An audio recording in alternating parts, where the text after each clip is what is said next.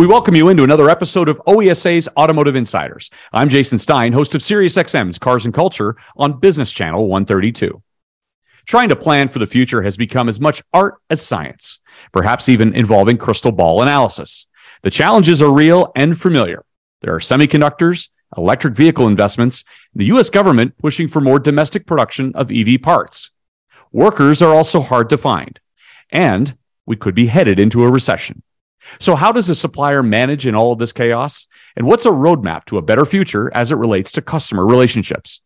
OESA's Automotive Insiders hit the road recently for a number of recordings, broadcasting from the main hall at the Automotive Supplier Conference in Novi, Michigan. Today on this episode, we talk about 2023 with Plante Moran partner Daron Gifford.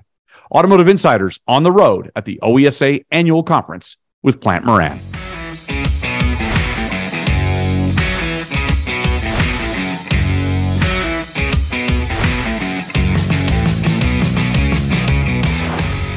Well, he's a frequent guest on the program. It's good to see you in person here at the 2022 OESA Automotive Supplier Conference. The future is calling. How will you answer? Daron Gifford, how will you answer the future calling? Thanks, Jason. It's a joy to be here with you again as well. The future is called. That's a tough one because the future is so uncertain for especially for suppliers right now, as far as what direction should they go. What does their customer want? What's their customer schedule next week even, right? It's a crazy time. Planning for the future as an automotive supplier has become incredibly challenging, even more than historically, right? And we kind of always think that the period that we're in is the most pivotal period that we can possibly be in. And we would have said that 10 years ago. But I would venture to say, Daron, this is the pivotal period. This is the defining pivotal period. Tell me your thoughts on that. So you're asking an old man from that standpoint, Jason. So I started in the industry in the mid-'70s, and so the Vega was a new vehicle back then. Yeah. And that is, Toyota was a junk car in those days. So recent import. That's right. Just hit the market. Nissan actually hadn't even opened up their plant, and they were the first one in North America at that point. So I've seen a lot of these kind of pivotal moments. These people thought they were pivotal. Ranging from the Japanese coming in to lean manufacturing to financial troubles, especially in the last Great Recession. But I agree with what your statement is. This is probably the most pivotal moment I've seen in 45 years in the industry right now, because of the transition on the vehicle itself. I mean, it's to completely take out the guts of the architecture of the vehicle. And I grew up with, working on diesel engines. I actually was a diesel mechanic for a little while. Okay. And so it kind of breaks my heart in some ways. At the same time, I have an electric vehicle now, a Rivian truck, and my wife loves it. It's the drive is so smooth. It's just a different complete feel to the drive itself. But to the consumer, we don't see it actually. It's all under the hood, but a complete revolution in the powertrain. So that's the tipping point. The tipping point is the powertrain transition, but it also extends down into the supply chain issues that we've seen over the course of the last couple of years that don't seem to be going away. They're aggravating and disrupting production. Semiconductors we've been talking about since this show launched a year ago. Where are we with that at the same time that the propulsion system is changing? It's kind of two things, perfect storm, if you will, right there? Well, it is. I mean, whether it's a internal combustion engine or an electric drive, frankly, they're both requiring more semiconductors and more capability than ever before. And demand is exceeding supply. So we still have a supply chain crisis going on right now. I think the OEMs and suppliers have been relatively creative. I say relatively only because it's hard to be completely revolutionary in a short-term time frame to try and modify the use of chips, modify the applications. In some cases, it's been a little drastic. I think a couple of the OEMs took out heated seats, for example, those kinds of things. Yep. Not a big deal in Arizona, but in Michigan, it gets a little bit chilly in the wintertime. But I think the semiconductor crisis, unfortunately, is not going to go away. I've seen projections of people seem to think a year or 2 years. I think that's a little unrealistic because the demand for semiconductors continues to increase. The complexity of the semiconductors is trying to get managed a little bit to try and make simpler ones in some cases, more digital versus analog, for example. But that doesn't happen overnight in our industry. And so I think we're in for, it's going to be a tough period for probably 4 or 5 years at least. And even then, now we're talking about bringing more domestic production of semiconductors into the U.S. And so that creates a whole other disruptive challenge now. How do you bring a new plant online and get it certified, get it up and running, and get all the capital in place and the production in place? So yeah, it's not over by a long shot. And not to mention the fact that we've actually had conversations on this program about the huge labor shortage as well. So Bill Newman of SAP just talked about the fact that it's all good to inshore, but where are the workers? And this is a lingering problem as well. I'm guessing you would agree. Yes, I've had several conversations with our clients here at the conference already, because labor is clearly a big problem right now. And frankly, one of the challenges in manufacturing, we were known for basically paying better wages, maybe a little more difficult working environments, but we didn't have to compete with Walmart. Yep. Didn't have to compete with McDonald's. And so they've all upped their game. And they're different. There's a different kind of environment from the factory, and so I think there's a lot of activity we're going to have to take on the worker side to not only, which is difficult in these economic times, to increase compensation and benefits and those kinds of things, but also change the working environment so that workers don't want to stand in line greeting people or running the cash register, but they'd rather work on the line itself, and that's going to require, frankly, some investment in capital, some more automation.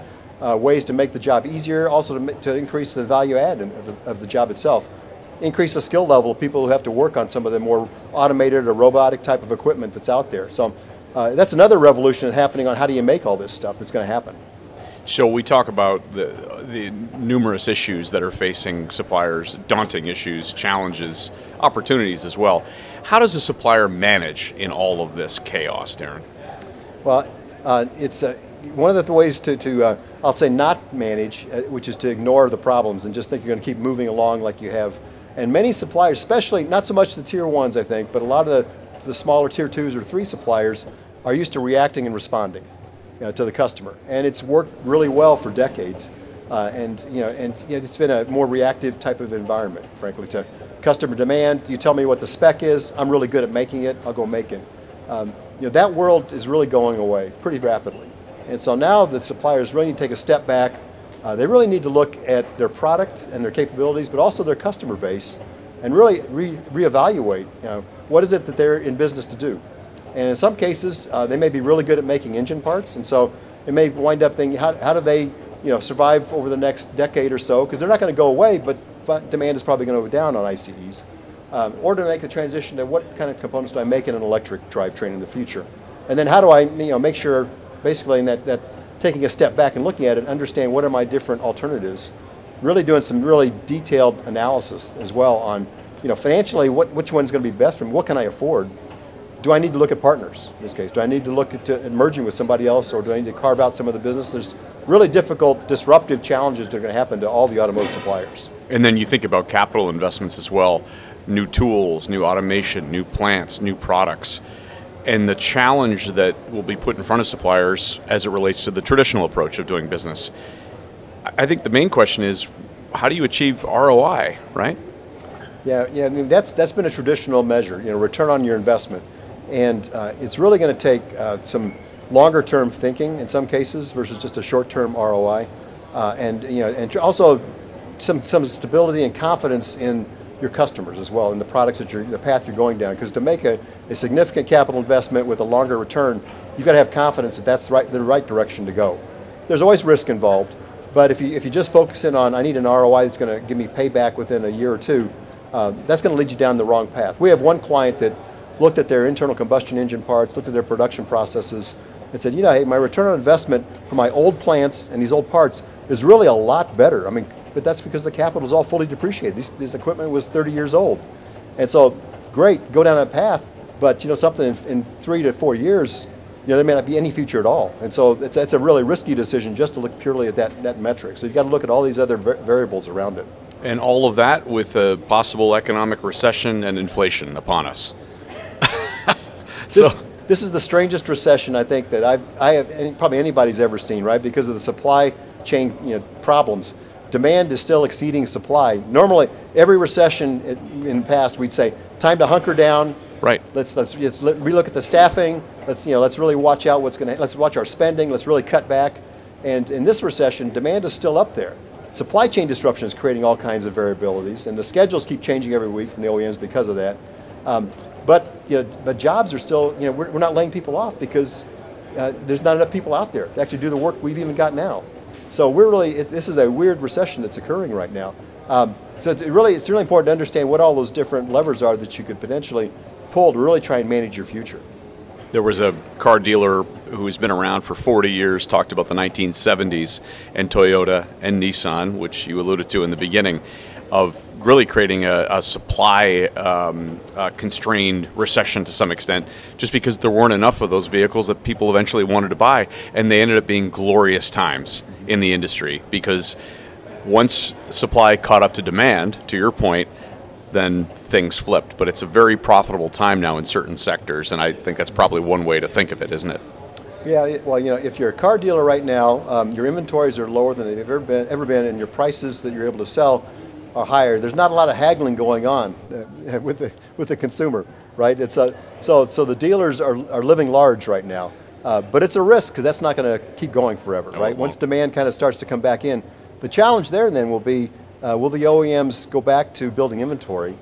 Because there is some value in inventory. If inventory provides some stability, and that's part of what's impacting all the suppliers back to the supply chain now, is that without enough inventory for safety stock, for these little buffers in place, then demand just jumps up and down constantly. And so the suppliers have not really figured out how to adjust to that yet. Lean manufacturing doesn't help a lot with that, because lean manufacturing really wants more stability in the demand equation in there. And so even the Japanese OEMs are struggling right now because of that. It's always good to be with you, Daron Gifford, partner at Plante Moran. Thanks so much for being on Automotive Insiders, and enjoy the rest of the conference. Thank you, Jason. It's great to be here. Thank you. That's this episode of Automotive Insiders. Remember to follow the program wherever your favorite podcast appears. And thanks again to my guest, Daron Gifford of Plante Moran. Thanks for listening to OESA's Automotive Insiders. I'm Jason Stein. We'll talk to you again next time.